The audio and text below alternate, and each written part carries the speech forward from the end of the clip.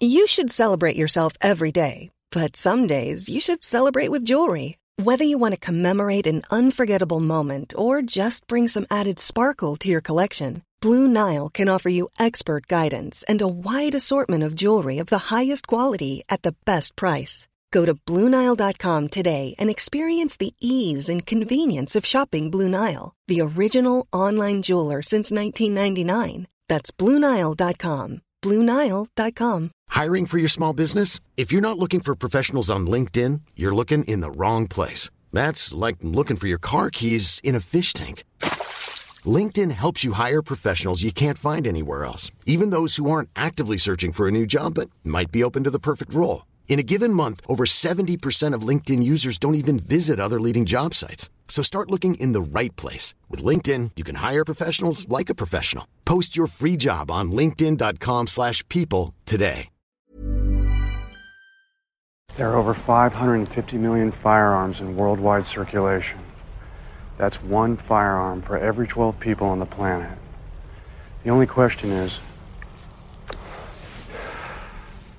how do we arm the other 11?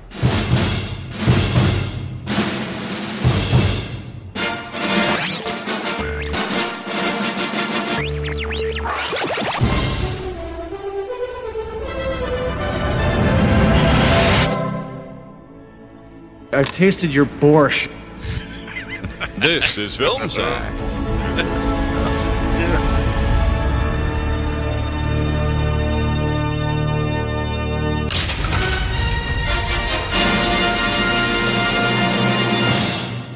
Oh, sure.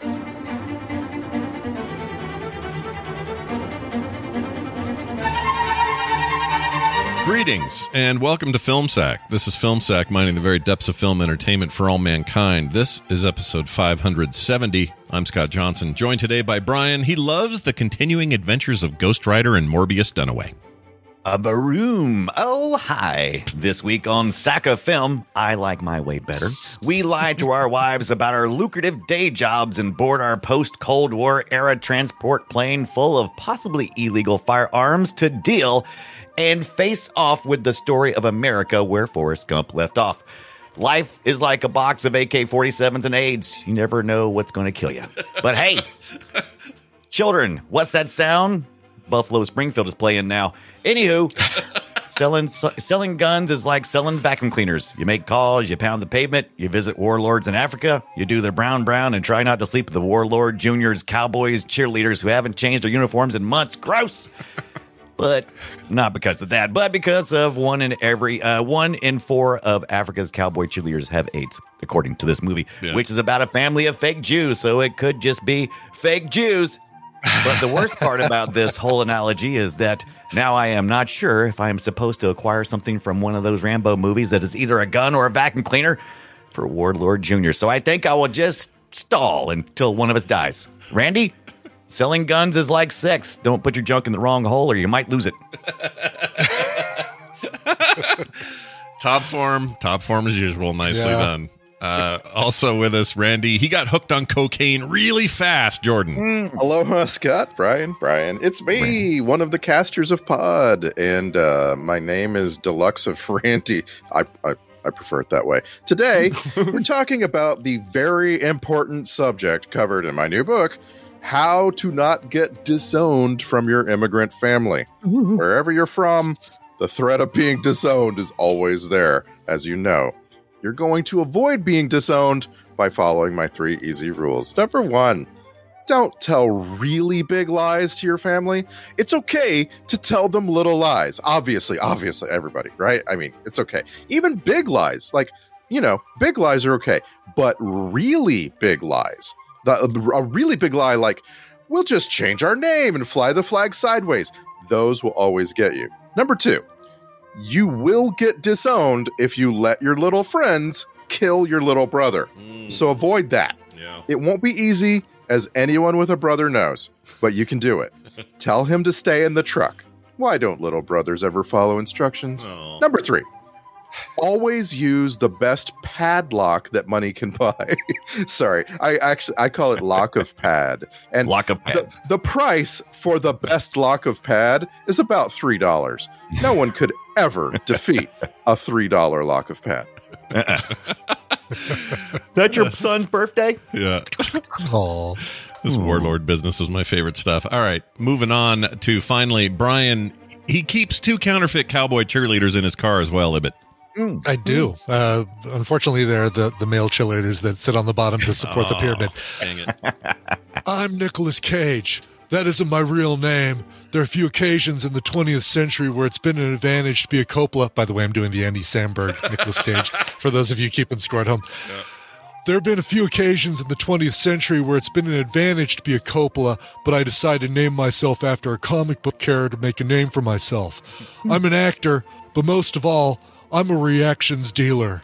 I sell reactions to leftists, riotists, and movie fans alike, and I decided that if I was going to get into the reactions dealing business, I was going to aim high. Here's a good example of one of my best sellers. If I'm needing to indicate that I want a character to move along or pick up the pace, especially if I'm in a position of power, I'll do the clap and talk.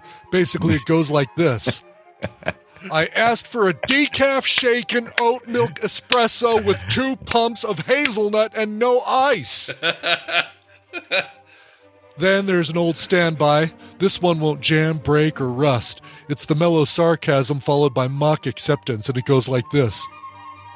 Oh, I guess the reason I didn't get the free caramel drizzle on my phone was because your squeeze bottle was on the other side of the grinder. Cool. Nailed it. Of all the reactions in the vast Nicolas Cage arsenal, nothing's been more profitable than the bestseller that's gotten into everyone's hands, whether it's Simon Helberg or Andy Samberg. It's when I show my own level of crazy by randomly shouting the last word of my sentence. It's a reaction all filmgoers love. It's so easy, a child can do it, and they do.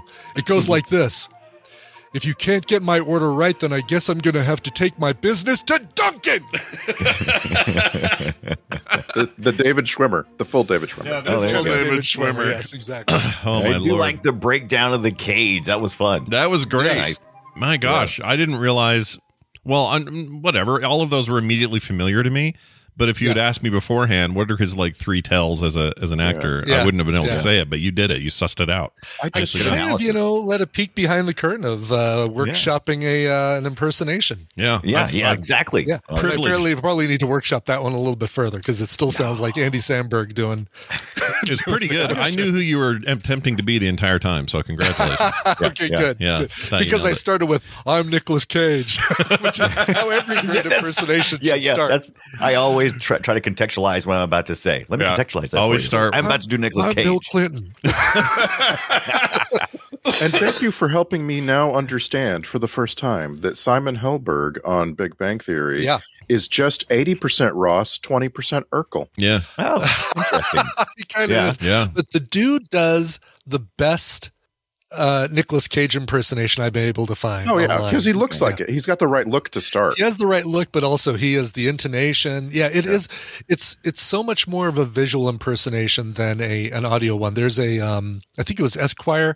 Another video I watched was Nicolas Cage answering Google questions. Mm-hmm. Okay. If you have not seen it, it's excellent. Basically, they do autofill on, what is Nicolas Cage blank, and then he answers every question that comes up with Google's autofill. Oh, interesting. And if you listen to it without watching it, it's Nicolas Cage, but it's harder to get that visual. But then when you watch it, it's like, okay, so much of his stuff is visual that you kind of need the visual to do a really good impersonation. Well, I'm going to play. I found this video. I'm just going to see it real quick, and then we'll talk about this movie. Yeah. But I want to hear Helberg's impression. So here we go. You should do an impression. You have your choice. You can do Billy Baldwin. You can do Nicolas Cage. Or you can do Robin Williams. Or you can do mogul skiing from the Olympics. Oh, this is a bad video. Hold on. No, it's good. It's good. Wow, you can. Yeah, which one of those do you want to do? Here we go. Well, I guess I can make it easy on yourself. What do you want to do, Simon? Do a little Nicolas Cage for you. Okay, Nicolas Cage. All right. Dave, we have to have a serious talk. It's pretty good. It's really good. Yeah, he does a great one. Threw a little weird Texas thing in the beginning, but we have to have. And that's kind of a little bit of lean into the the exaggeration of it as opposed to just trying to sound just like him. Because which I prefer. Wasn't that there was the famous Dana Carvey thing where he was always like, my impressions are terrible, but it's about leaning into these like one or two little key things. And I love that these actors always come in pairs. So we have Simon Helberg and we have the Bear, Jeremy Allen White, and they look so similar to me. I don't know who that is. Who's that second guy? He's the Bear. The Bear, the guy from the Bear. Lip from Shameless too. Yeah, they look like they were separated at birth. Those two. Yeah, right. I have there's a lot of examples of that. We talked about it before, where they just they seem to come. They come from different places entirely. Yeah, they're just the same look. Yeah, like Dunaway and that voice that we always play. Oh, Jim Varney. Yes. Jim Varney and Dunaway were separated at birth. They have. Hold on, I gotta. You'd play be surprised how much he looks like my pop-up. I mean, really? I have relatives that literally look like Jim Varney. I would not be surprised to find out we were related somewhere along the lines. Oh, I wish I could find it. Yeah. Well, what does the person say? Got a little Varney in you? I got a little Varney in me. What does the character say that because that's how I have to search for it. Vern, you mean? No. Talking to Vern? Yeah, but you there's a certain line that he says. That clip, is it thank you very much or something like that? Isn't it? Crap. I can't find it because I think it just says. Have a nice day or what is it? Oh, here it is. Dunaway. No, that's Dunaway. That's not it. That's Faye Dunaway. Hold on. Because you don't have it. That's also related, probably, I'm sure. I was going to say, you've got to have a little Faye in you. Right, got a little Faye in me. Giant butthole! No, that's not it. Hold on. Wow. Dude, I used to call. He used to call me all the time on my phone, and I would record it because they were weird-ass messages for Scott. It was fun. I haven't done those in a while. All right, I can't days. find it, and it's bugging me. Oh, wait, here it is. You're safe with us. That's so weird, dude. It totally sounds like Dunaway. It's so weird. You're safe with us. Anyway, the movie we watched is Lord of War, starring Nicolas Cage, Ethan Hawke, and Jared Leto. Now, here's the deal. I thought I'd seen this. I had not seen this. This is new to me. Now, I think I knew about it because at the time it reviewed really well critically, although I don't think audiences loved it. But the reviews were pretty strong. I'm sure they were looking for a typical Nicolas Cage type of performance. Oh, for sure. They kind of got one. Kind of. Yeah. Kind of. Yeah. If you knew nothing about what I was about to show you, and I skipped his name, and I said, "Hey, I'm going to show you this movie that stars Ethan Hawke and Jared Leto and Ian Holm," you would go, "Oh, okay, those people know how to pick scripts." Sure. I think this will be, I think this will be like if you cut Nicolas Cage completely out, right? Yeah. Like what? So then the question becomes, what is Nicolas Cage? Which was one of the questions that came up in that Esquire thing. Yeah. Oh, okay. But you know what I'm saying? Like, how is it that he transforms a film so much? Well, right? Yeah. But see, here's the thing, and I may be the only one who feels this way, and I'm totally fine being that. But I feel like the Nicolas Cage's Yuri could have been played by a dozen other actors. We don't need the Nicolas Cage. Mm-hmm. We don't need Nicolas Cage in this. This could have been John Cusack. This could have been. That's a good call, actually. That's Aaron good. Eckhart. This could have been. Steve Carell. Like, there's so many other actors that I could see in this role. Yeah. And it's fine. I mean, I think Nicolas Cage is a great pick. The Cage. I think he's a great pick for this.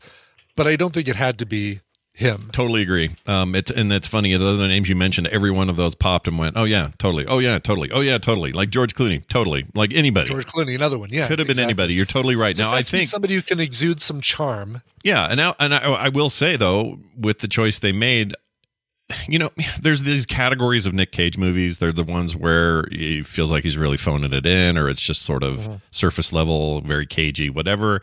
And then you get this, and you get Moonlight. Right. You get Pig. You get Pig is what I was trying to say. Wasn't there a pig movie? Pig movie about a pig. You get these like incredible one-off performances. This feels close to that to me. I think it's pretty good for him. I think so too. This for me is one of the best Nicolas Cage movies, and it isn't solely because of Nicolas Cage. I think it's a really good story. I mean, Dunaway and I talked in chat about it being intense and exhausting. It's not something I want to watch more than, if I'm going to watch it multiple times, not more than once a decade. Right. I think the whole subject, and we've talked about this many times. Please forgive me. We've gone over our favorite Nick Cage movies. We've gone over every time we have a Nick Cage movie on film. We do it every time. We've gone over what might be the best, and these are such different categories, right? Like our favorite, right? Like my favorite is Con Air. You can't call that objectively the best on that list, although that list doesn't really have any truly great movies. And that's what I'm kind of trying to get at is, what is it about Nicolas Cage that, like, can you call him a bad actor? Like someone who's this successful in a career, right? Can you call him a bad actor? He is not a bad actor. I will say, Brian states he is not a bad actor. Good. I agree. He's not a bad actor. I even think it's stuff why is the total list, when you're talking about like his best movies, why doesn't it ever contain something that, like actual critics consider an actually good movie? Well, I feel like Raising Arizona's got to be on the list of best. It's my favorite Nick Cage movie, but Con Air is really close. I love Con Air. But he's got a good comparison is Christopher Walken. He's got a very unique style of delivery that permeates in every role that he plays, and it just becomes a weird affectation of whatever character he's playing. Yeah. It weirdly doesn't take you out of the film. You're not watching it saying, oh, all right, well, I'm watching Nicolas Cage. You're watching Yuri Bugarov or whatever his name is. Or you're watching Escape from Jail or whatever. Yeah. And that character just happens to have a weird affectation that just happens to be Nicolas Cage's, just like Christopher Walken's. Orlov. Nicolas Cage is like chocolate ice cream. Orlov. There you go. Yeah. Nicolas Cage is like chocolate ice cream. Everybody agrees it's good. You could add some nuts and it'll be pretty good, but that's about it. Yeah.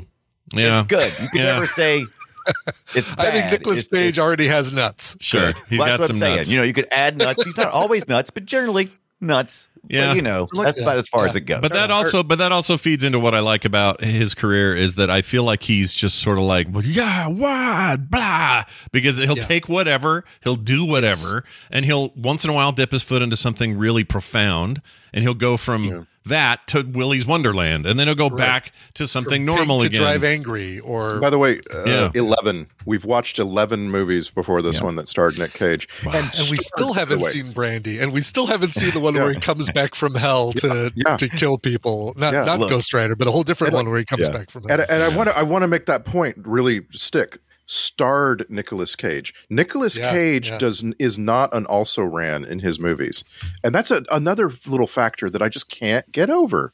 He doesn't want a nomination for Best Supporting Actor for playing somebody who has 10 minutes of screen time and is very profound. Yeah, no, he doesn't want that. Kick-Ass is probably the only recent one. Obviously, you can talk about Fast Times at Ridgemont High, where he didn't speak at all or anything like that. Right. But his like Kick-Ass, he's not a major character. He's absolutely kind of in the supporting cast. Mm-hmm. It's great though. Great, memorable. But a rare situation where he's not the main character. Yeah, right. I agree. Moonstruck, was he? I mean, it was ancillary, but basically. I mean, it was if still, anything, best a supporting actor, but sure. But it wasn't a small part by any stretch. I feel like so in the two hero things. He's done more than two, but the two hero things I'm thinking of, Kick-Ass and Spider-Verse. Those are both these bit roles that are very memorable. Spider-Verse is a good one. Yeah, I loved him. I don't think Nicolas Cage has ever showed up to a job and went, I'm just not into it today. Yeah, that's right. That's when somebody loves doing what they're doing. He loves making movies. Yeah. It feels like it. Always brings his A game. And he's busy. Look at this, what we've got here in 2022 alone, The Unbearable Weight of Massive Talent, which everyone loved. Oh, I still need to see that. Butcher's Crossing, no idea. The Retirement Plan, which is still in the works but ready to release. That's in post-production. The Old Way, Renfield. Oh, that's next year. So he plays Dracula in the upcoming Renfield. What the frick are we doing? Nicholas Hoult is playing Renfield too, which is great. I don't even know. Have you seen this photo? Like, I don't even know what to make of this. Oh, I'm sending it to you now because, gosh dang it, you guys. What the frick are we doing? Look at this business. Oh yes, how is that Nicolas Cage / John Travolta? Oh my gosh, he's going to be on a box of chocolate cereal. Yeah. And this is no small thing. This is good. I want to describe this to people listening at home.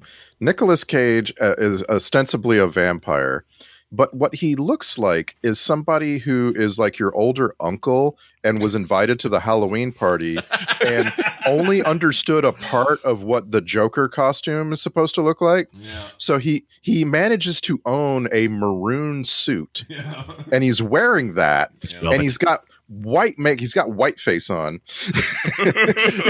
He looks like he's playing the dad in the the Seth Rogen remake of the Addams Family. Right. Yeah.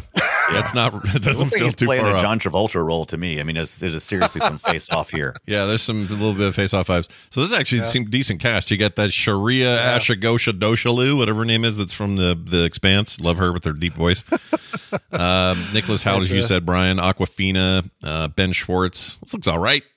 Yeah. So the Renfield is, I suppose, supposed to be about Dracula being an actual real person who gets committed and finds himself in a asylum. Yeah, I'm in.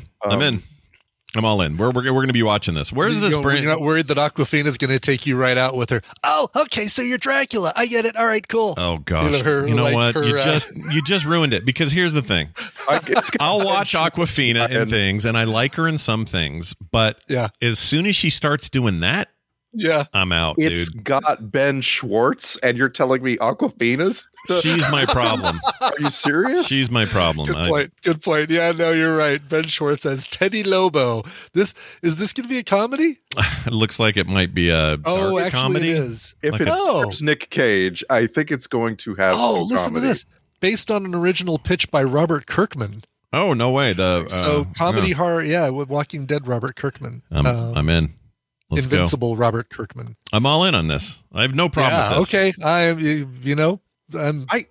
excited. I'm always in. I want to challenge us to talk about things other than Nick Cage throughout this episode. It's just that's why we're done now. Just no more Nicolas Cage talk. What's our movie next week? Summary.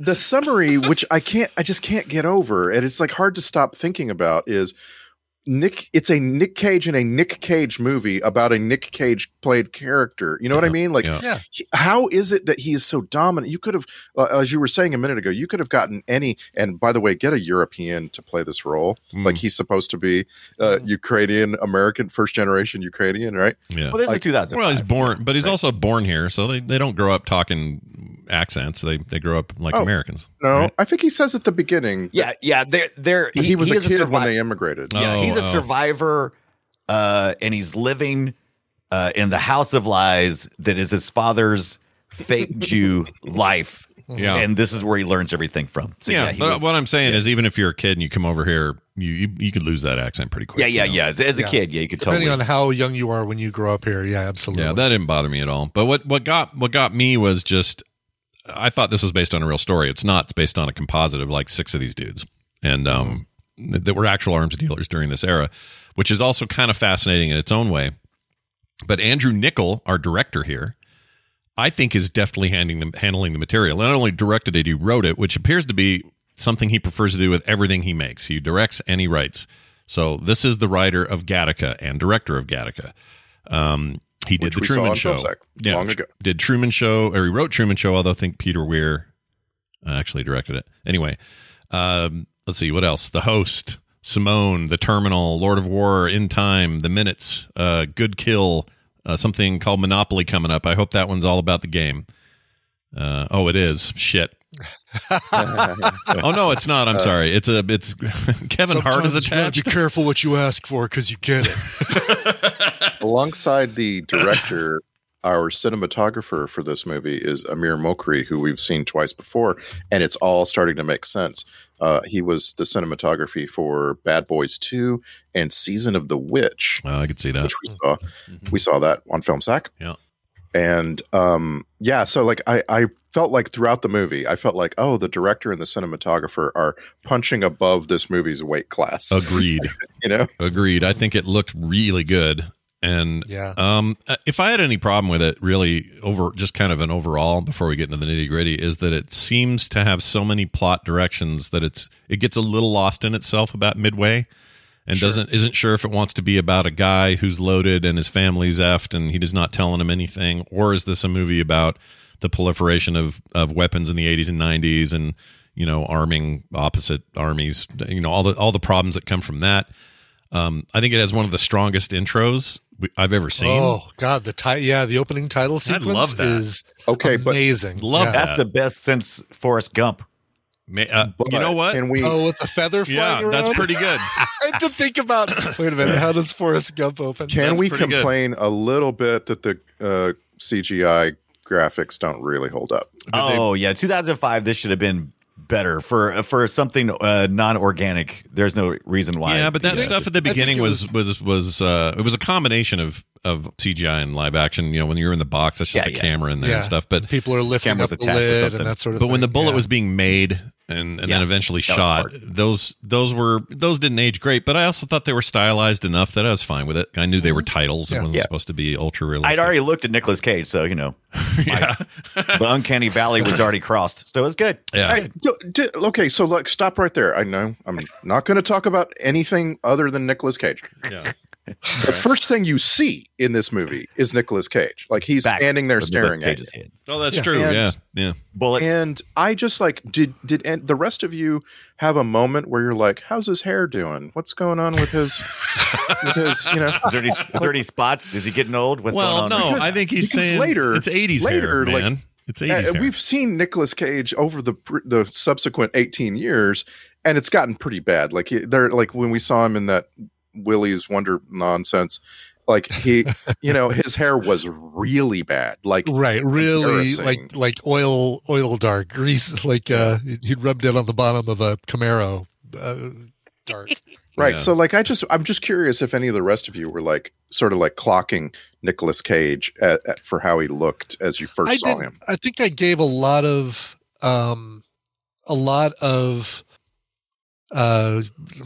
benefit of the doubt or whatever to the fake aging process that they had to use, right? When you see him old in the beginning, then you see him young in the restaurant with his family.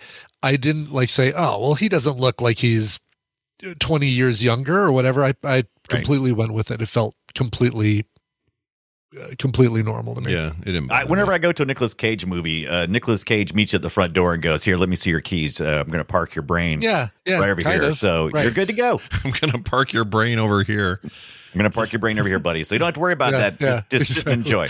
Here's your ticket. Here's your claim ticket. When you're ready to leave, you're ready to leave. I'll give you back your brain." But, it's just a weird thing too, because we now live in an era where the results of the proliferation of arms of the 80s and 90s, we can see a lot of those results. And so I was having a lot of overarching thoughts about the impact of that era and that post-Soviet crash, vacuum of here come all the guns, where are they going to go? And that there one shot that was really effective for me. It was almost like Game of Thrones almost, or House of the Dragon. You walk into that room and there was that warehouse just with stacked AK-47s everywhere. God, just piles of them. Yeah. At Uncle Gun Runner? Uncle Gun Runner, yep. That was the guy. Yeah. Was he the one that was blown up in the car? That's Uncle Gun Runner? He was. He blew up his uncle. Yes. Simeon blew up his uncle, yes. This movie was so dense, I'm not going to give anybody any crap for going, I missed that. Because it's been a while since I had to watch a movie that I couldn't even step away for even 1 second, because it was moved slow and it was so densely packed. It's not a bad thing. It just was. Yeah, it was. I obviously watched the whole thing, and then but I took notes during it, and then I watched, because I typically do this when I'm writing my intros, I'll watch the movie clips thing on YouTube, which has me too. Here are the key moments, so I can get some more of those things. And there was one movie clip where it's oh, I don't remember that at all. It must have been I was looking down at my iPad typing in a note and completely missed it. Yeah, there's a lot. Exhausting to stay engaged with this movie the entire time. It is exhausting. but it's good. Encaged is what you mean? Encaged with it? He was caged. Yes, I was Don't be cagey about it. So one other note about that, those guns, at least according to the trivia, they used a real stockpile of those over 3,000 AK-47s because it was cheaper than doing props. So they worked with like actual gun runners, like would go into these warehouses. Some Czech arms dealer guy is the one that got him access to those AK-47s. Like that is some insane bit of side note for a movie that's, needs to be serious and take some of this stuff seriously, but knowing how real those piles are kind of freaked me out a little. The fact they had to work with actual gun runners to get those. Yeah. And that is cheaper somehow than props. That seems bad. It should be easier for me to get a prop gun than a real gun. You know what I mean? Yeah, that's interesting. Yeah, I didn't think about it that. I was thinking about filming locations in a lot of this, because in the United States, it's so difficult for the filmmakers to get their hands on an actual AK-47. Like, why would they even do that? Yeah. But then when they're filming in Africa, maybe it's super easy to get those real weapons on set. Especially 20 years ago. Did you guys see that Jonah Hill movie that's basically this plot? Anybody else see that? I have not seen it, but I know what you're talking about. Hold on, I'm going to find it. Jonah Hill. Yeah, I did watch it. It was him and not Ben Schwartz, but it was somebody. It's him and another guy. War Dogs. War Dogs. That's it. Yeah. He played Ephraim Teller. Was that based on a true story? This was based on So this was based on an actual, a specific Teller. dude. That's right. And he plays a character named Ephraim Dervoli. Again, somebody with Jewish background, heavily Jewish influence. Yeah. What did I say? Ephraim or something like that. Is it Ephraim? Just Ephraim, right? Ephraim. Ephraim? I don't know. Well, Ephraim all of them. Let's Ephraim all of them. But I saw that movie, and that movie is this movie. It's a little more comedy focused, and also in some ways it's scary. Not scarier. I don't know how to explain it. Jonah Hill makes me uncomfortable, and I don't mean that in a bad way. He's very good at this. When he's playing a horrible person, Jonah Hill's a really good horrible person. The other thing that was exhausting about this particular movie, the Nicolas Cage movie, is that it's exhausting to watch somebody in a downward spiral, and that's what this movie's all about. Yeah. Nicolas Cage is self-destructive all the way through. Upward downward spiral. It was that's kind of rare that a movie has someone kind of failing but falling upward constantly. Even at the very end. At the very end, he's lost everything. He totally is the big winner and walks out. He got what he wanted, and that's what he said in the movie. Yeah, that was part of his narration. It's kind of like be careful what you wish for kind of thing. Yeah. He got what he wanted. He got successful, but at what cost? Guys, it's got a few moments of just brilliant dialogue.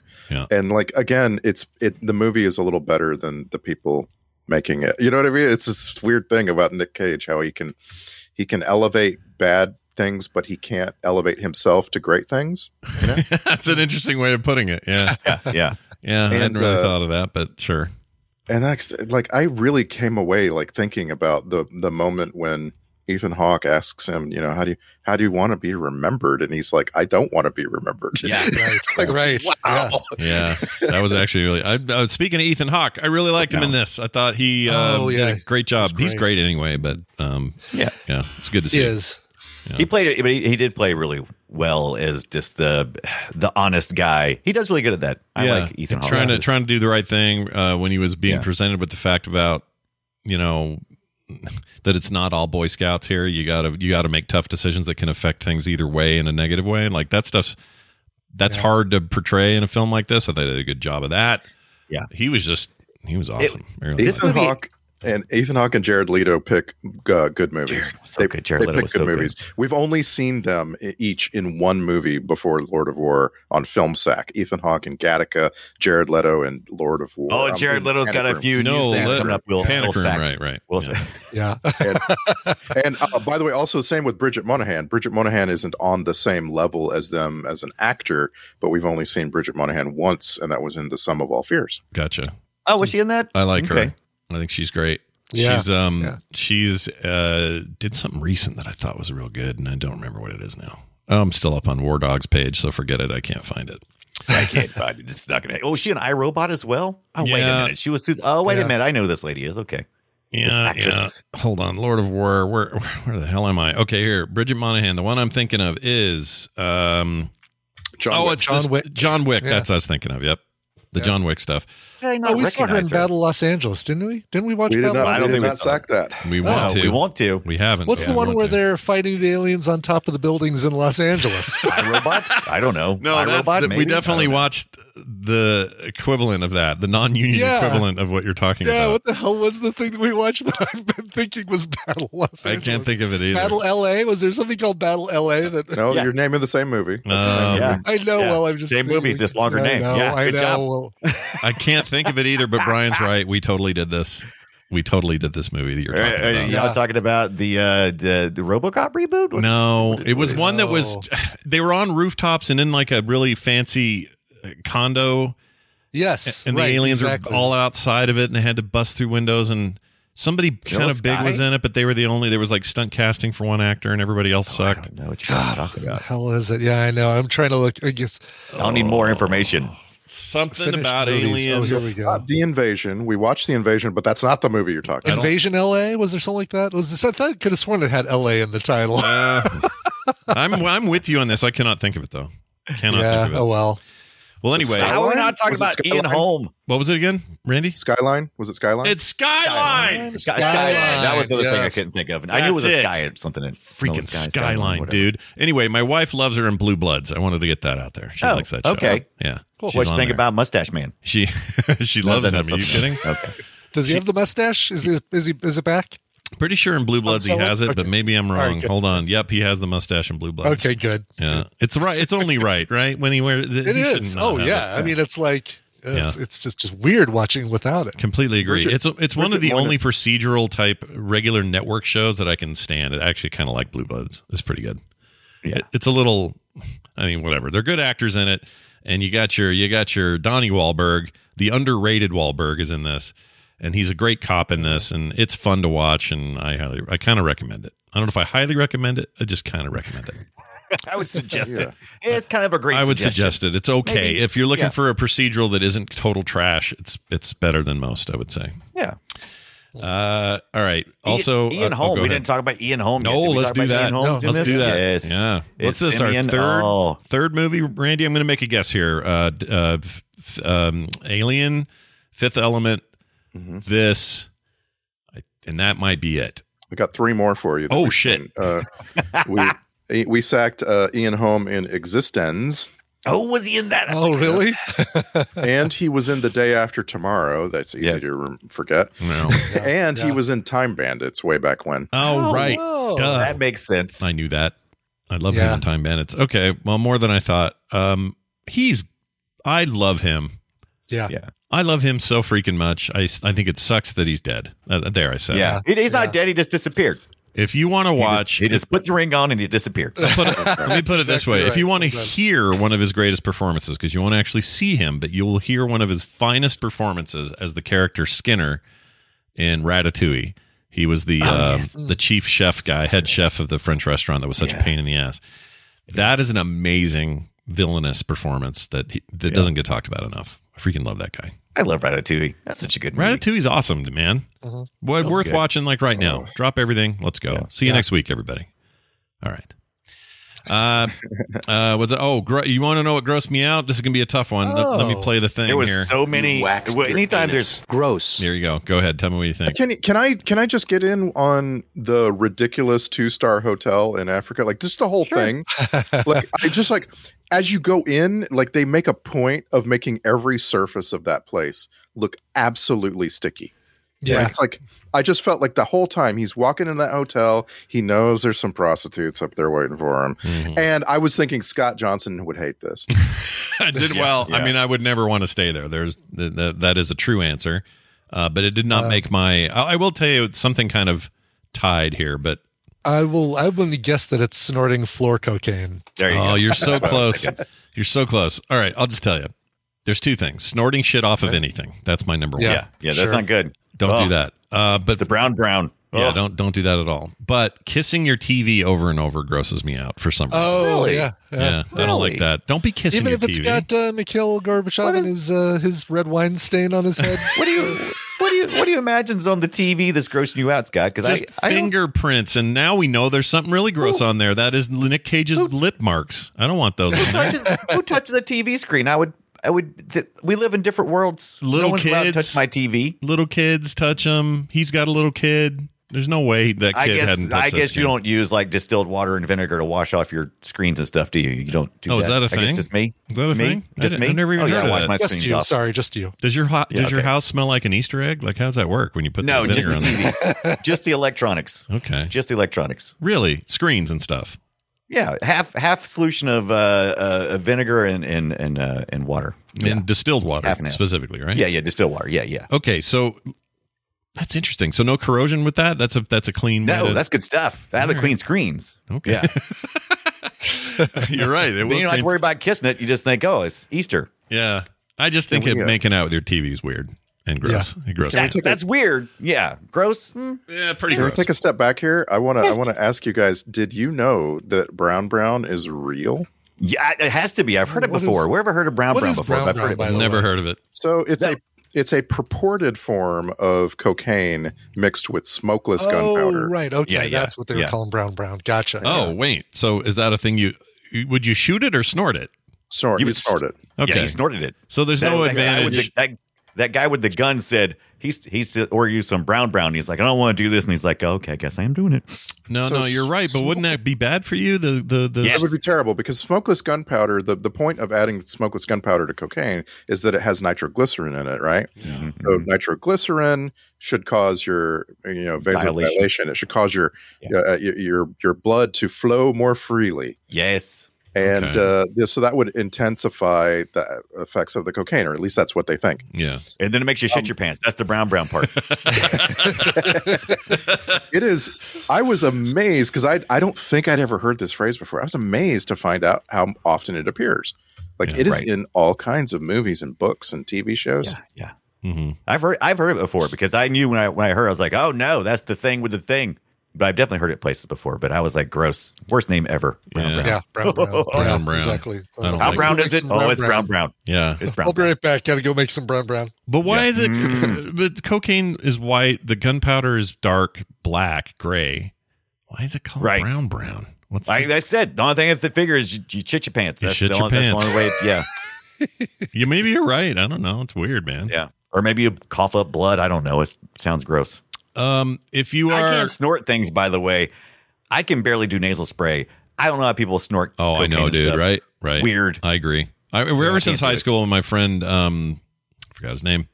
Can't remember his name, but I had a friend who snorted. It crushed up Tiny Because of the Tarts. brown, Scott. Is He, that he like, crushed remember? up Tiny Tarts and would snort them in class. Oh, Oh, God, those jeez. people! I hate you so much. I know. Gross. I know.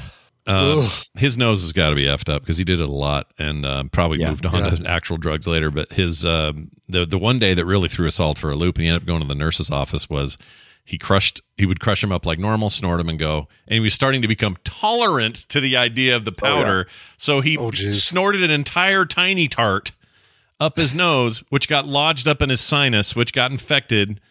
It was a nightmare. That kid was an idiot. Ugh. Yeah, him and the Patrick Nagel kid, not the artist, but Patrick Nagel, my friend, who set his hand on fire with rubber cement. Smart people I worked with. The best people. The best people. Best people. Some of the best people. I appreciate that you always say, not Pat Nagel, the guy I work with. Yeah, I want to be clear. The amazing artist Patrick Nagel should not be included. the creator of the Rio album cover for Duran Duran, but a No. whole different Pat Nagel. Yeah, that Pat Nagel had a lot of Playboy work, and people bought their posters, and it was a time for that guy. But this guy, no, he sucked. Yeah. He was dope. He was an idiot. Anyway, there's a scene in the movie where they land a plane in a road. I love that scene. Now, why are those people running toward where the plane's running? They're gonna land. They're literally Most of those running people, to the they've middle. probably only seen a plane like twice in their life, and they're like, "What do you do?" You don't know that you should always try to escape at 90-degree angles. Okay. They don't know that. Exactly. That's Okay. movies. Because The they best were movies doing in like general, right? Charlize Theron and Prometheus when the giant wheel of death is coming Yeah. at her. It's like, no, go to the left or right. Don't just run straight, you dummy. Run straight. And then there's a kid just happens to be sitting right there. That threw me. That took me out just a little bit because I was like, oh, the whole trope of break on time and barely almost miss somebody thing is a million times in a trillion movies.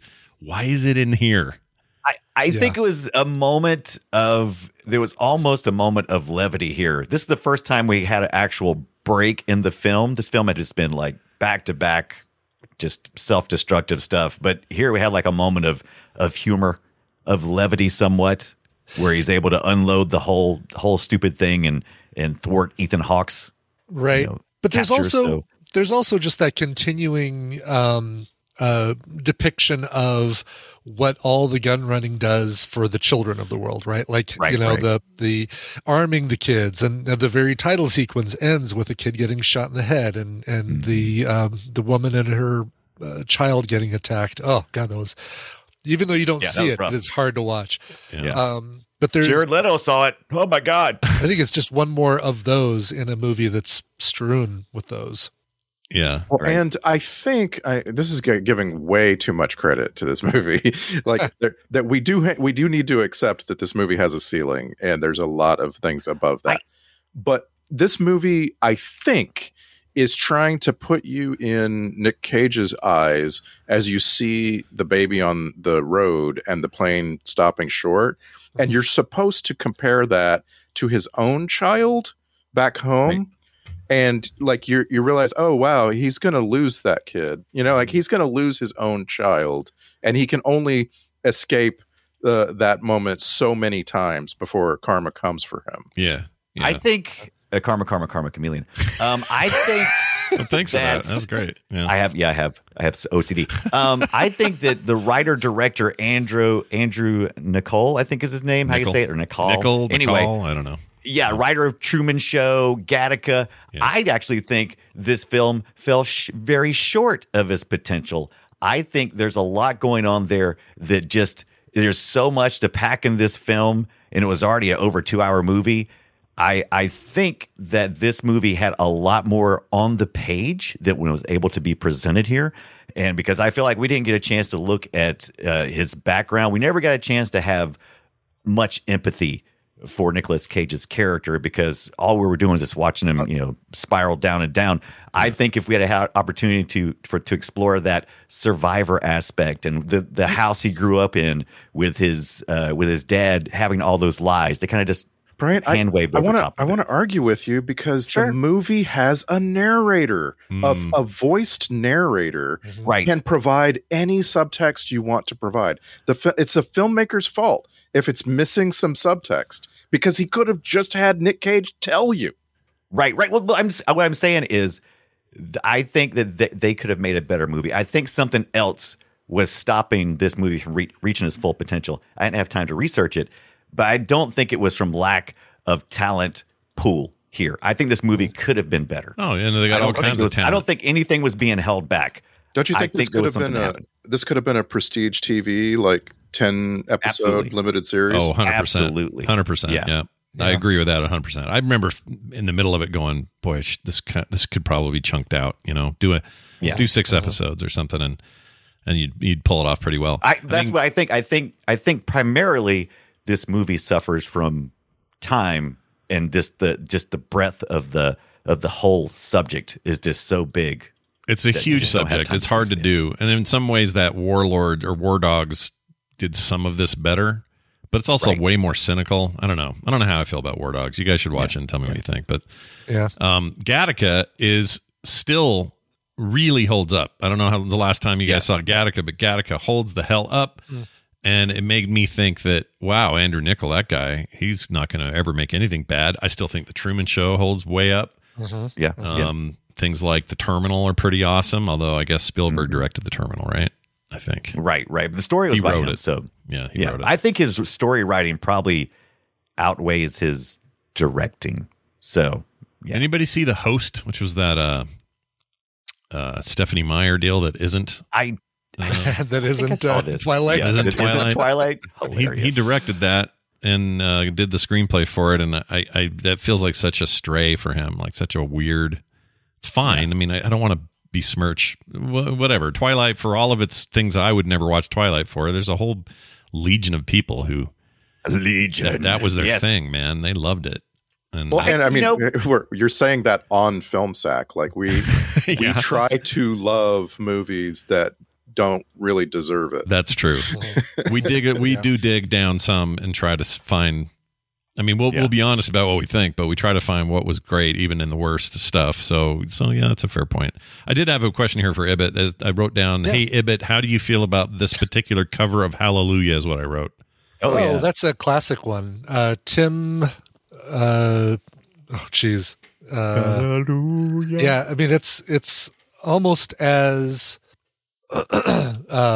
Jeff Buckley, almost as big as the Leonard Cohen original. Actually, maybe even more so. Like a lot of people only know this Jeff Buckley cover, and it didn't become popular until he kind of mysteriously died on a beach in Texas after a concert, after a show, and this song all of a sudden took on a new life, a new meaning, and kind of resurgence. So he died in the Mississippi River. But it was Mississippi. Okay, it was in close enough. What did Tennessee. They just find him face down? Did they figure out what happened? He went for like a night swim and drowned, but they don't know if it was like an intentional drowning, like a suicide. With your clothes and your shoes on is kind of suspicious. And with concrete boots, I mean, just taking my little bath here. Right, a little suspect right there. Yeah, I put tape on his mouth. What the heck? Right. That's how I swim at night. Too soon? Maybe. Oh, dude, and Jeff Buckley was 30. Oh, that's too young. That's the other thing. Like, wow, that's too young. Just a huge talent, but What do you think about this cover of "Fade Into You" by Mazzy Star? I actually kind of liked it. Was it a cover? I thought that was the original. No, it was the original. Oh, was it the original? I do like the second week of Portishead, though. Yeah. Oh, yes, exactly. 2 weeks in a row. This is what made me realize that I was between the narration. We got a narrator, and then we have this time traveling via Forrest Gump. Where you touch down everything you touch, you got to set up the situation with the song of that era. Yes, yeah. But then, so, what song I think we can all agree we don't ever need to hear again in any movie or anywhere? That is "Cocaine" by Eric Clapton. Cocaine. But we had a big Ukraine cocaine. I know, but it's so overexposed. Like that movie, that song. Agreed. Yeah, I don't like it either. Yeah. I always forget. I was done with Buffalo Springfield. Come on, I mean, yes, that was right. Like, oh my God! Oh, what are we doing? A Vietnam War movie here? Yeah, they always bring that out. That's always a thing. Yeah. So, you just reminded me of something I forgot. It was a music thing. Gosh dang it! Oh, I hate when I do that. Oh, what was it? What was the songs in here? We had some Mazzy Star. Did we have Portishead? I might have missed it. We did. We had. Yeah. I think I remember. I didn't write it down. The little kid voice in me is saying, "Oh, is that how you say that?" I think I used to, in my head, I used to read that and say "Portishead." Portishead. Because of the SH. Sure, why not? Portishead. That's where I go. That's when before plumbing, you had a Portishead and you went out there. Yeah. I can't think of what I was going to say, so forget it. Just forget it, you guys. Just forget it. It was good, and I don't remember it, so forget it. It's going to come back. Sometimes when I just talk about it, it comes back. It's not coming back. Yeah. Right. I feel like it left and said, "No, Dad, I'm done. This is our last fight. I'm not going to come. This thought is not coming back into your head." All right. Well, I won't worry about it. I did love, I don't know, the Jared Leto character, even though it was kind of a one note kind of thing. I like the fact that we went through his, he kind of went through his whole Jenny moment too, like in Forrest Gump, where he had he had a real arc, man. He went from he had a real arc. Yeah. Unlike Nick Cage's character, who just kind of flatline from the beginning, but he didn't really change. He just got wiser or accepting. How about that? He just become accepting of his reality. Oh, maybe. I know what it was. Sorry, it just came back. I knew he'd get it. Sorry. Okay, so here's my thing that just came back to me. Favorite, because Randy brought it up and then I lost my thread. Oh, Randy. Favorite, it's not his fault. Favorite movie where narration is a major part of it, and why is it Goodfellas? Because nothing else is as good as that. In my opinion. There's plenty of movie, and Scorsese does it all the time, right? No, He's constantly doing it. That is the best example of all of it. In fact, all of Scorsese's movies, almost all, use it as a thing. But he's a master of that narration. Like, I don't know why it's so good when he does it and nobody else feels quite up to that task. This movie started in a way that felt like they were going to go the Scorsese narration way. Yeah. And it kind of veered off and forgot about itself for big chunks. And then you'd go, right, Nick Cage is narrating part of this. I forgot. I have some alternatives. Okay, give it. Because this is something I think about all the time. It's definitely not the non-director edition of Blade Runner, but go ahead. Right. Agreed. It's horrible. Peter Falk in The Princess Bride. Oh yeah, that's very good. Amazing narrator. Yeah, not used as much, I don't think. Freaking Ewan McGregor in Big Fish. That's so good. Big Fish is so good. I'm sorry. No, Ewan McGregor is the younger version. Albert Finney does the narration. Oh, it's been a while. I don't remember who narrated. And then Wonder Years with Fred Savage. Maybe that's not a bad call. Whoa, Princess Bride and Fred Savage. Wow. All right. Apparently, he got kicked off the new Wonder Years as a producer because he was. Oh God! Why? I don't know. I don't want to hear that about. I don't want to hear nothing. La la la la la la. And then touching somebody's. What we always talk about so much that you almost forget is Morgan Freeman for Shawshank Redemption. He's just. It's ubiquitous. His narration of that that's movie. A good one. That's right up there. That's got to be in the top 5, probably. Yeah, that's a good call. I like it when it's done well. It's one of my favorite tropes in movies, but I hate it when it's bad. And a couple of examples in both cases, they turned around and made like definitive editions without it because the directors didn't want it, and that would be Blade Runner and Dark City, one of my favorite movies ever. And Dark City had Kiefer Sutherland doing a narration for the top and middle and bottom, and it was horrid. It just didn't fit, and the studio forced it because they thought the movie was too weird. If you ever want to see that movie proper, get the one without that, and it's amazing. I mean, the original's fine too, but just you don't have to explain everything to us. If it's not, if the narration doesn't like really add to it like it does in these other examples, then don't freaking do it. Don't lean on it as a crutch. Often that's how you get from a book to a movie too. Like, if the book is real dense, right? Like that, So Stand By Me, right? It's a pretty simple movie, but it's really punched up by having Richard Dreyfuss explaining a bunch of stuff that you just don't have time to dialogue. Yeah. This is all true. Is there a trope for this? Somebody help me out here. The bullshit science facts. Is that something? I like it. Bullshit science facts. I don't know if this is true or not, but of course we just talked about the 10% of your brain recently in Flight of the Navigator, right? Yeah. But anyway, Nicolas Cage drops this comparative at some point in time, says a 4.5-month-old, we have a lizard tail. And I'm like, what? I'm pretty sure that's bullshit. Is that...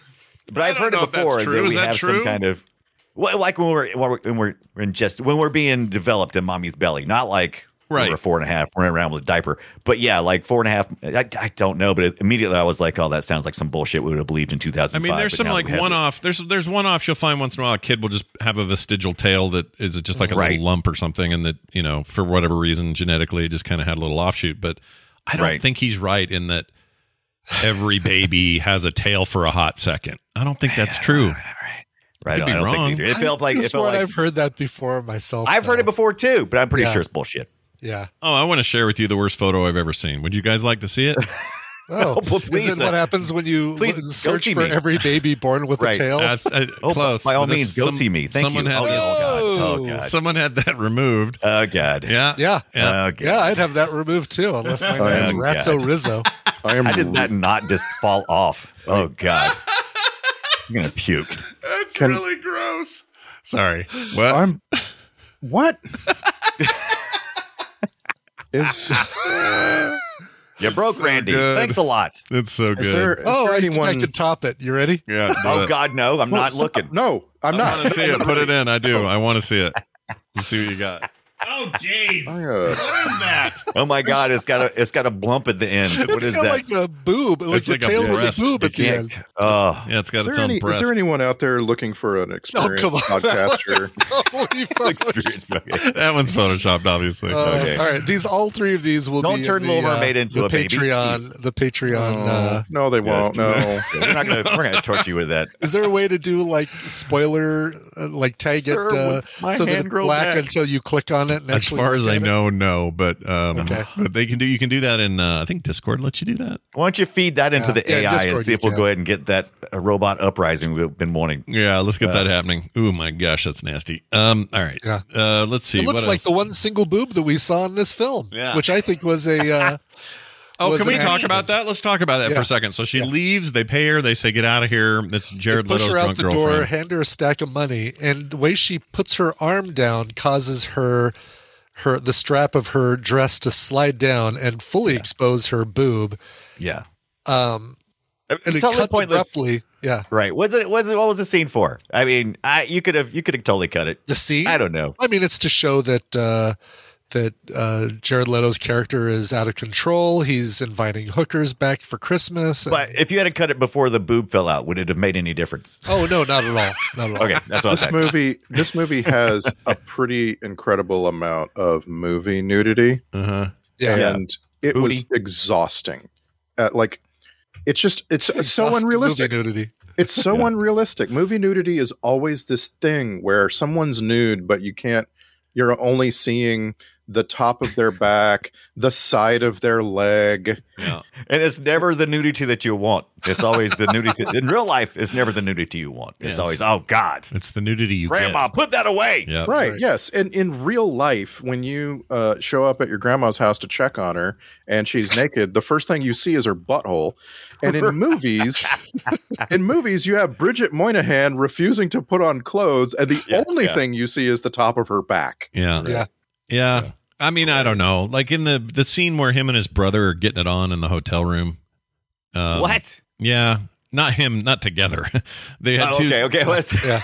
They had two. They had two girls with them. Two booth The cocaine babes, prostitutes? basically. The See, cocaine, I think that's weird. Like if it's Fargo and you got the Russian dude and can't think of his name from can't think of anyone's name all of a sudden. Anyway, when it's your thinking of friend, boobs. your hitman friend, and you're both doing it in the room with two ladies you've never met, Yeah. I get it. Your brother over there just in the room? That's weird. Can't do it. Yeah, you can afford a suite with a couple separate rooms. Maybe do that. Yeah, do that and don't ever do it again is the answer. Sorry, I had to put one more in there. Okay. I can't even tell what I'm looking at. Oh, my there. God. Why? Will you stop posting Okay, I'm not going to do it anymore. That's it. I promise. You block me from Discord. That'd be awesome. All right. What else do anything else you want to say about Lord of War? It's a big movie. I feel like it's hard to dissect. Like It is. Dunaway said Yeah, it earlier, really it's is. so dense. There's so much going on. It's good though. I would recommend it actually. I I'm think- guessing that the other things that I have listed here are things that are going to come up in audio clips. Yeah. Oh, very well I could be. did like something that you may have not noticed. Like I said, this movie is full of like small things. So like we didn't get a chance to really look at Nicolas Cage's what was his addiction and the irony of him always giving shit to his brother. Anyway, at the end, his lies that are revealed when his wife opens his what do you call those things? The locker of shame. Oh yeah. And it's got all the guns and We stuff in call there. it a huge freaking trope. Yeah, it's a huge freaking trope is what it is. Big trope. That Give me is the trope almost- name. Almost certainly not ever happened in real life. Yeah. Right. How do you run electricity to a freaking container? I like Portable it. power generator. Duh. Duh. And you may not have noticed because I didn't, but her paintings are in there too. So his entire reveal of his lies. Definitely not just noticed the gun that stuff. because Yeah, it, you had to because she saw it and went, Yeah. "Oh, he No, bought my I painting." looked to away her. for half a second. Oh. And I missed it. Yeah. Oh, and That's what I'm saying. can I just insert a trope into that, which is just drives me freaking Oh my crazy. gosh, a It's trope like a inside of a turducken trope, trope. like a turducken trope. Yeah. Turducken trope. Yeah. All right, what do you got? It's the does not like guns trope. The entire freaking movie, we're told Yuri doesn't like guns. Yuri doesn't like guns. Yuri doesn't like guns. We go to his secret container hideout, guns on the wall. Yeah. Yeah. No, does he like them or not? Make up your mind. He wants to keep his family separated from his work, is what he was. Like I said, once again, I don't think this movie was big enough to really hold everything, all the ideas that were going on. Well, it's because you know why? It's because he pissed blood. Pissed blood! Yeah. Blood! Yeah. Yeah. That was from Matchstick Men. Another great Nicolas Cage movie. Yeah. Speaking of which. You're great in kind of a little air I quotes. love Great. Matchstick Men. Just a little bit. I love that movie. I think it's great. It's also weird because it's Ridley Scott, which you just don't think of for a movie like that. I loved it. Right. I thought it was awesome. Am I getting old? And all I ever think about is I sure hope I'll. Oh yes, of course I am. I always have a contingency plan for what if I have to pee, because I have to pee more than I used to. And when he had to spend the 24 hours on that bucket, I was like, did he pee? Oh, I'm glad you brought that up. That plane out in the desert. With the plane. Yes. Disintegrating time lapse plane disintegration was awesome. Which was such a great scene. Love that. But never once did he have like one of the locals come over and help him pee or something, because I guess he just sat on that bucket all night. Well, they didn't show him while they showed the thing falling apart. It was just off in the foreground or the background. And so when when the camera panned back to him, he probably pooed and peed 20 times. Pooed and peed. This is the moment, by the way, when I have to extol the listener. If you didn't watch this movie, stop now. Go watch the movie. That scene alone, the entire sequence of landing the plane and then getting out of jail, basically, and then what you see in time lapse is just incredible. Yeah, it's good. Worth the whole movie's worth it for just that sequence. I agree. It's really a powerful moment that's just done right, and the music's perfect for it, and it's just good. That part is great. And I assume they took apart a real plane for that shot. I don't know. I'm assuming so. Yeah, they did not like CG. It didn't look like their opening bullet CGI level. Yeah, it looked far better. Looked a whole lot better. All right. Well, I do have clips. Should we play them? Let's do them. Well, yeah. Do it. I agree. I think it's time. Let's do these clips. Here's a whole bunch of them.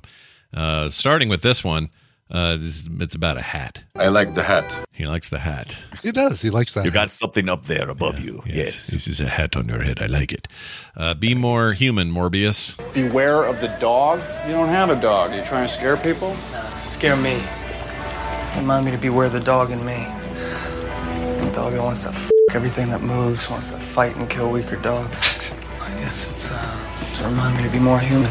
Yeah, and then that's when you knew he was going to die. Young Americans by David Bowie playing the Yes, I heard that. I was so excited to hear some David Bowie. Oh, nice. I didn't even notice. That was some foreshadowing, though, because that's the moment you knew that Jared Leto's character would die. You just knew it. Yeah, you just knew it had to. Nick Cage says something here. I played at the top here. I've tasted your borscht. Borscht.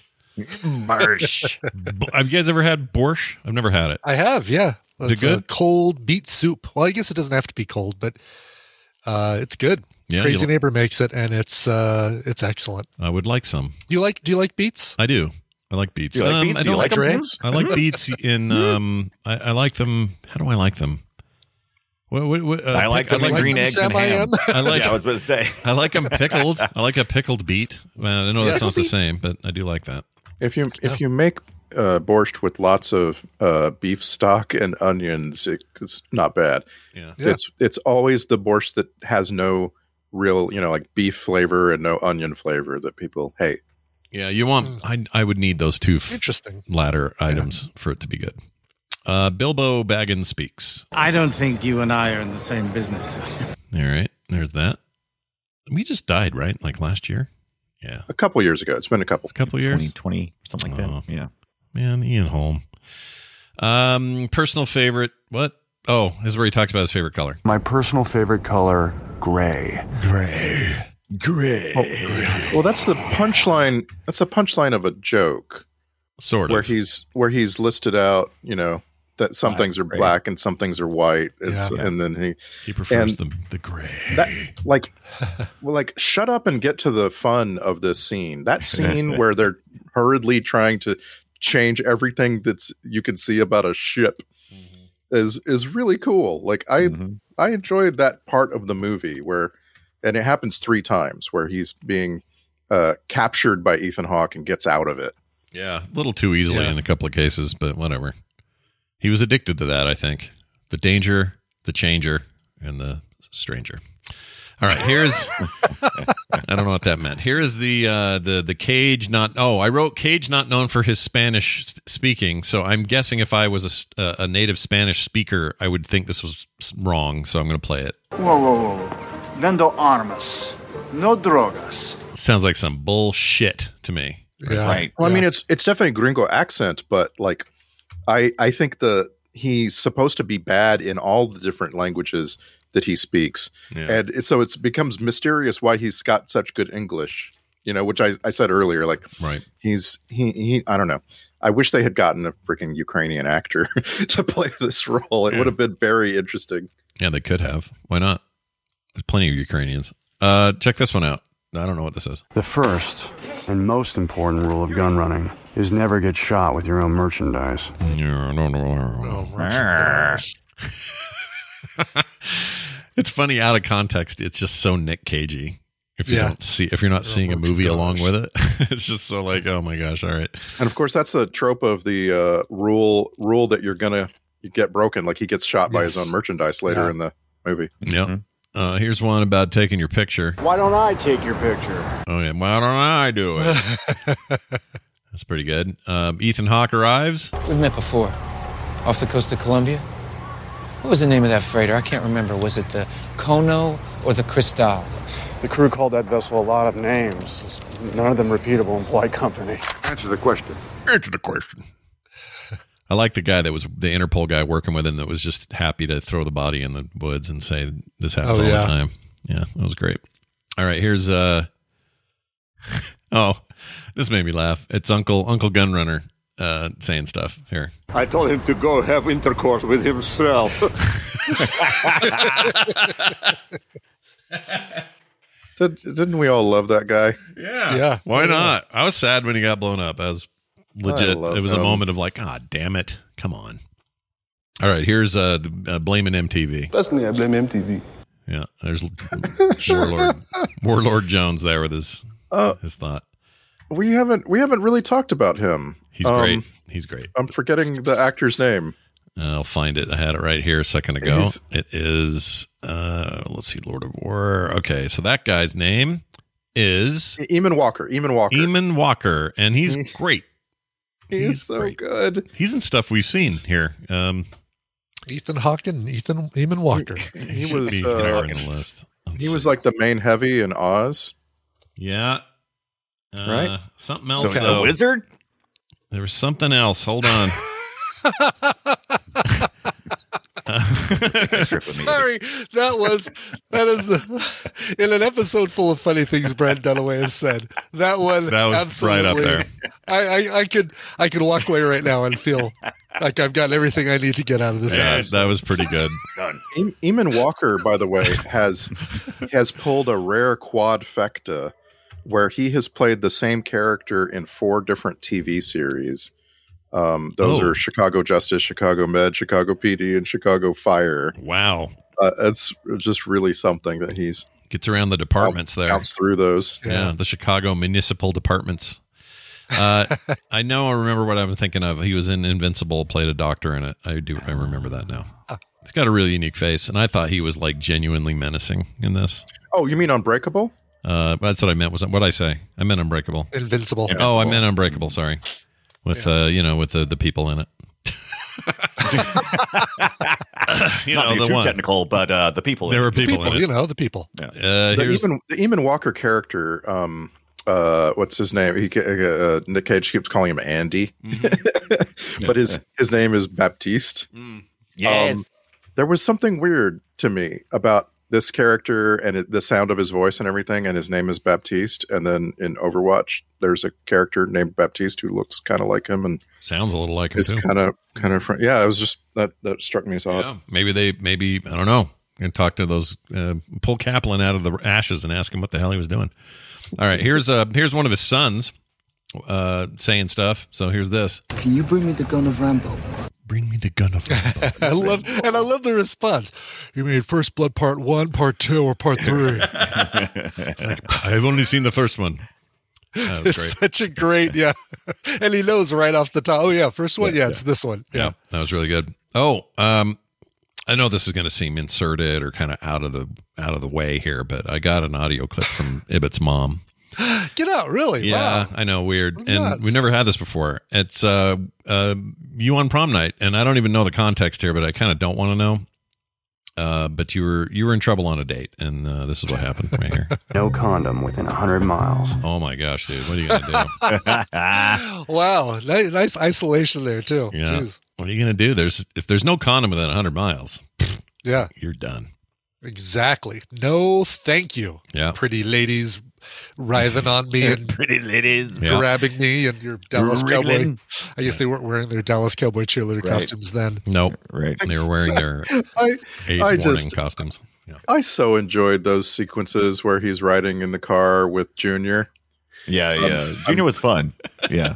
Yeah, he just wants a Rambo gun. That's all he Junior wants. freaked me out. I think that's just sort of based on these like Hussein, Saddam Hussein had his sons that were psychos.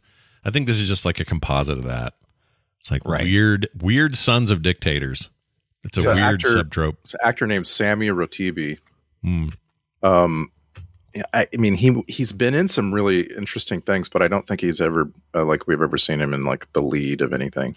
No, this is our first time seeing him on Film Sack. Sammy Rotibi. Rotibi.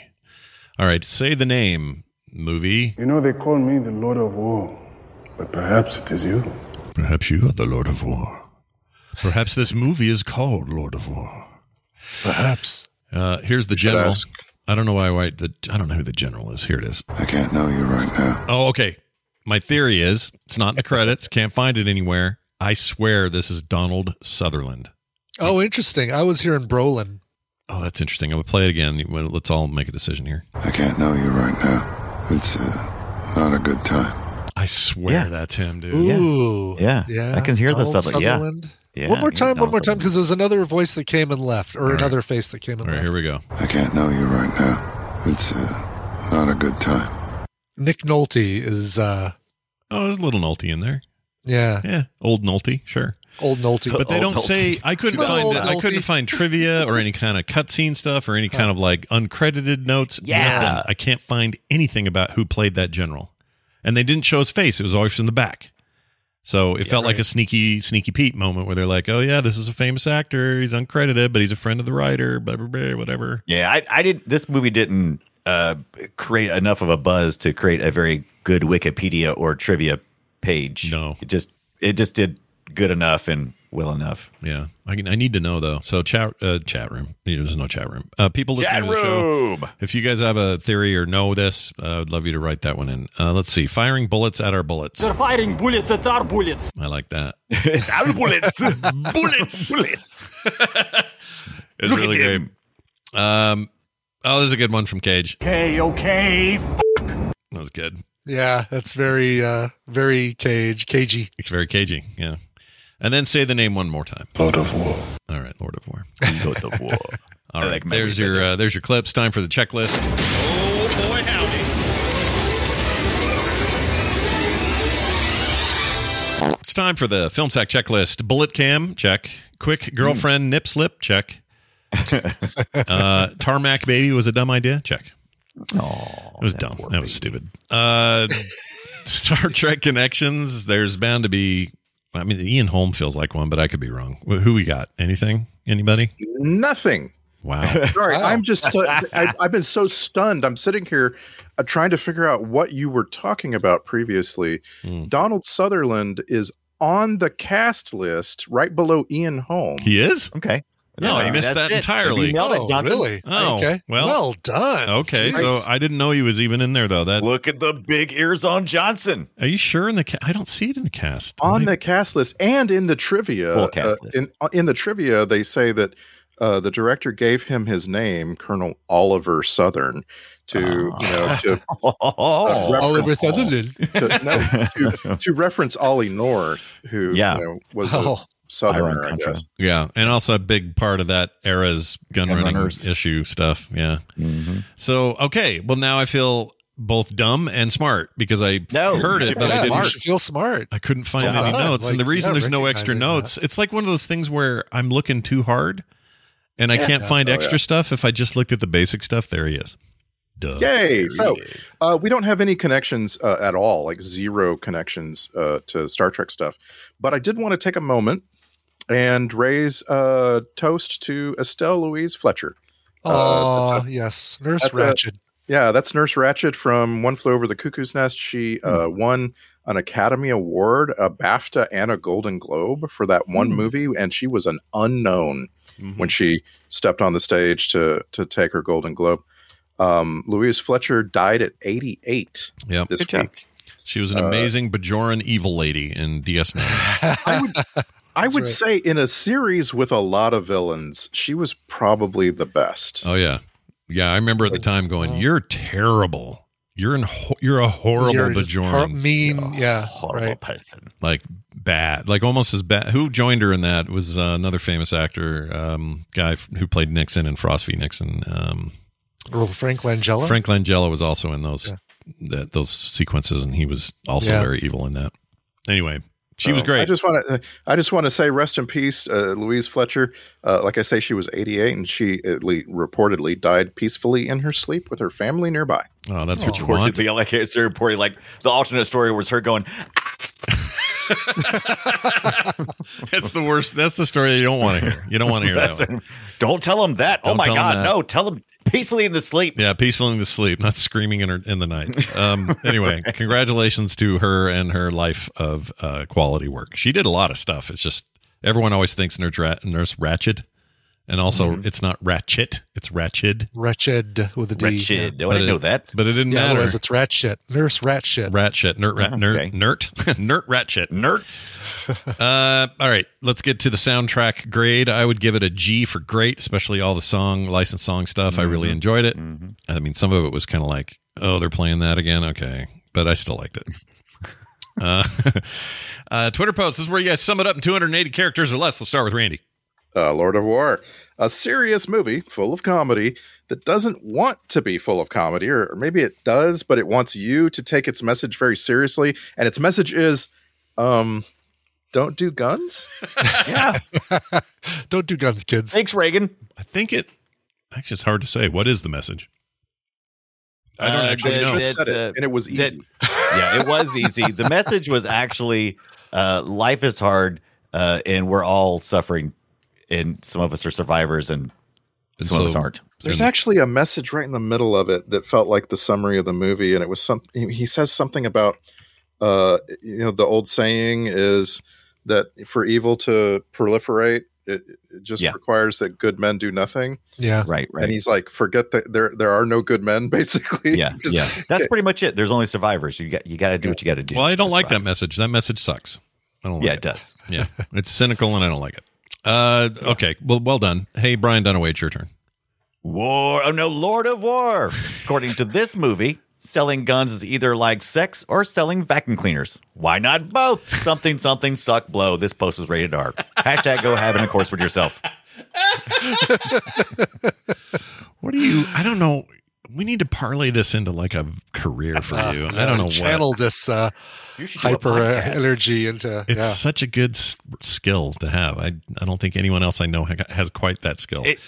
It's something. So no pressure, Ribbit. No pressure. No pressure at the back end here. Oh, Ribbit. I know. Never any. Yeah. Lord of War, The Godfather with assault weapons. Poor Fredo. Oh, Fredo. Oh, poor Fredo. Horsehead in the bed. And all right. Poor Bilbo in this movie. Poor Bilbo. Poor Bilbo. Yeah. Oh, yeah. Bilbo got it bad, dude. Yeah. Bilbo got it bad, yo. Yep. Bilbo got it real bad. Stuff sliding down the glass behind him. Yeah, that was nasty. Bilbo brains. All right, let's move on. It's time for the alternate titles. These were just handed to me on this little slip of paper right here, and I'm going to read them. This movie was almost called Cage Match, All Guns Blazing. That makes sense, right? Yeah. Fits.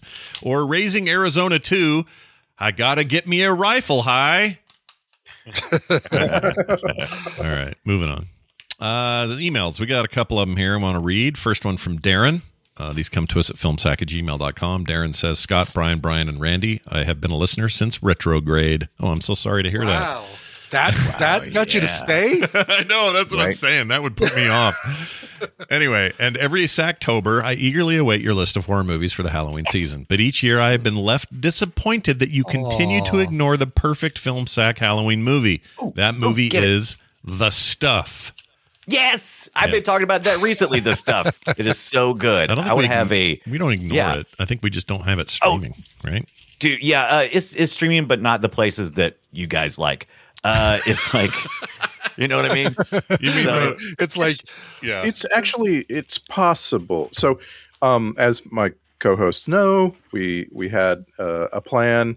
Every year we make a plan kind of early and then see what falls out of it. This year, maybe one or two have fallen out of it. So we're sort of like still looking for the end of the month. But we know what we're sacking next week. And I'll just add this stuff to the things I'm looking at. Yeah, let's put it on. Why not?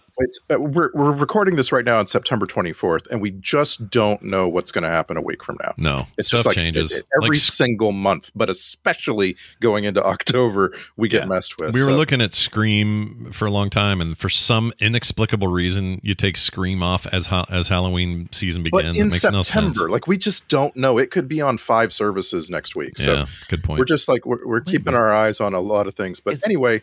Yeah. I'll add this stuff. It's currently on AMC Plus, like Dunaway said. It's like not not necessarily. You were thinking Dunaway was thinking Fubo or some commercial thing, right? Is it not? Yeah, well, it's definitely on Tubi TV. Yeah. And if you turn off the ads and stuff, it actually will not play the ads on Tubi TV. Really? But it says subscribe and watch on Prime, which I don't. Let's see. How do you turn off ads on Tubi? Because Tubi Tubi's 100% free, I thought, right? So it's all commercials, or no? Or are you saying you can block them? I am saying if you want to screw Tubi out of their money, you just turn on your ad blocker. Oh, it works. Really? Okay. That works. And I think that's correct. You're making me want to watch Tubi now. Nice work. Yeah. You convinced me to watch Tubi for free. Right. Tubi for free. Don't screw them over. Watch the ads, you jerks. Yeah, a bunch of lazy jerks. But yeah, Randy's right. AMC. As many years as we've done Sacktober and sacked like 4 or 5 movies, you'd think we would run out. But I'm telling you, the list of things I'm tracking is huge. It gets bigger every year. Yeah. And so I'll make sure the stuff is near the top of that list. All right. Love the stuff. It's a oh God, there's nothing hardly better for Film Sack that I can think of. All right. Well, he goes on to say it has great 80s stop motion and practical effects, idiot parents saving their kids, or saved by their kids, Michael Moriarty, and a fantastic VHS cover for you to reminisce about. It even has Danny Aiello and Paul Sorvino, rest in peace, in supporting roles. But most importantly, the main character is Chocolate Chip Charlie, a karate fighting famous Amos knockoff played by Garrett Morris from SNL fame. Oh my God. I love that famous Amos became big enough that he had to have like a parody of him in a film. Oh my God. Yeah, I know, right? It says his hands are registered with the Medford, Georgia Police Department as lethal weapons. It's currently streaming on Amazon via Shudder. So just Shudder. 7-day trial Shudder. So it's just on Shudder. Thank you for your consideration. And Sacktober is the most magical time of year, says Darren. So thank you, Darren. It's pretty good. Comment. Like I'm pretty excited about what we're gonna sack in October. Yeah. Earlier, Brian mentioned Brandy. I think you meant Mandy, right? I did mention. I thought I said Mandy. I didn't think. Oh, you might have said. Okay, maybe I misheard it. I'd watch Brandy. Oddly enough, not that it's related to anything, but Barry Manilow's song "Mandy" was originally called Brandy, but he had to change the title because there was already the "Brandy, You're a Fine Girl" by Looking Glass. Maybe the so movie weird that we got. If I did get those two confused, it's probably because of that. Mandy instead of Brandy. Anyway, there's that. Thank you, Darren. Here's one from Dylan, who says Scott, Brian, Randy, Brian, Randy, and Scott. My name is Dylan Brassington. I'm here in Cairns, Australia, and I listen to you guys every week while I work. Just got through listening to the one about assassins, with Scott not being able to find the origins of the word simpatico. The origin of the word in the Italian and Spanish languages also, on another note, they're saying that's where they're from. On another note, the word capiche also has its origins in the Italian language. I absolutely love what you guys do and look forward to hearing it on the podcast. Keep up the work. I mean, I assumed capiche was. Randy said that. You might have. You might have. Did you? I don't remember. I'm giving credit to the Australian. Well, the Australian may have written this hastily before you piped in. That happens sometimes. We're going to call you the Australian, Dylan. That's your new name. Yeah. But you know what I mean? Like some people will say, I can't believe you guys didn't say, and then they'll send the email, and then they'll write back later and go, ignore that. I just heard you say it. Yeah. Everything's fine. Like Donald Sutherland for this episode. Yeah, I love that, actually, because it means you're really engaged, and I love it. Exactly. I mean, a lot of people say we've heard many people tell us they scream at their, whatever they're listening to the podcast on because we say something stupid and we can't recover from it, but then we correct it later on. And yeah, it's hard to listen to people say things wrong, right? Yeah, I agree. I can't really stand it. That's why I can't go on Twitter. Yeah, you can't do that. Why would you do that? You said it wrong. I'm going to watch Maverick on Tubi later. That's what I'm going to do.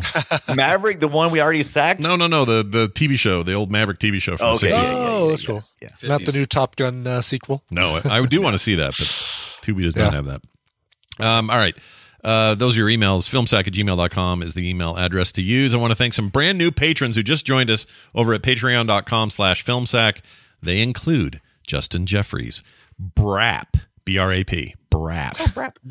That's like a phonetic burp, right? It is. I think that was used as phonetic burps in comic books. Probably was. Brap.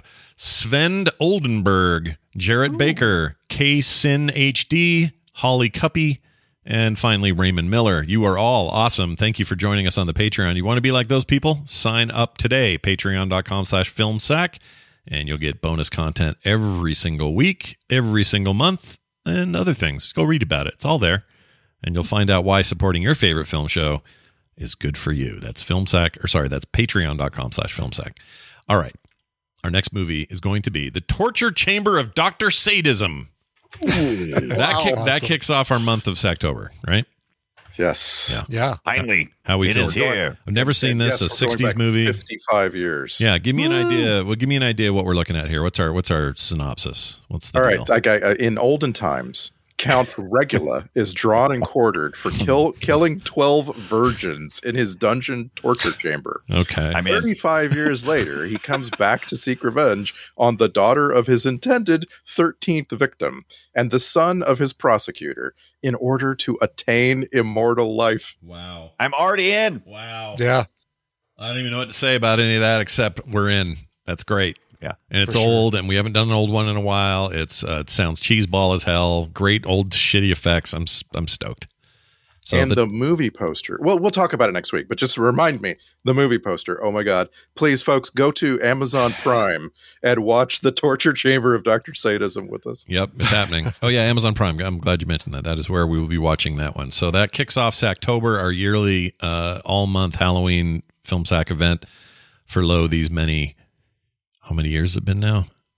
Will it be 14 years? Wow. Shut up. Really? Hold on. 2009. 13? So 13. This will be our 13th October. 13th, yeah. Oh, 13th. Oh my God, our 13th October. Ooh. That's actually cool. Well, anyway, that's weird. I can't believe it's been 13 of these. Anyway, that'll be tomorrow. Tomorrow. That'll be next week. Tomorrow. God. I haven't watched the movie yet. Yeah, so tune in for that. The Torture Chamber of Dr. Sadism, not the Torture Chamber of the Doctor of the Sadism. All right. That's it. Filmsack.com is our website. Again, patreon.com/filmsack if you'd like to support us. Filmsack@gmail.com is our email address. While you're at it, follow us on Twitter. There's always fun stuff happening there over at FilmSack, and leave us reviews wherever you get your shows. That's going to do it for us, for me, for Brian, and for Randy. I prefer it my way. We'll see you next time.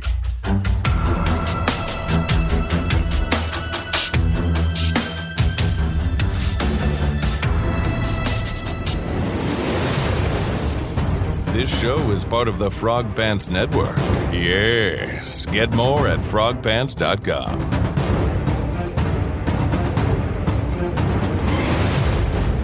I like the hat. Yeah.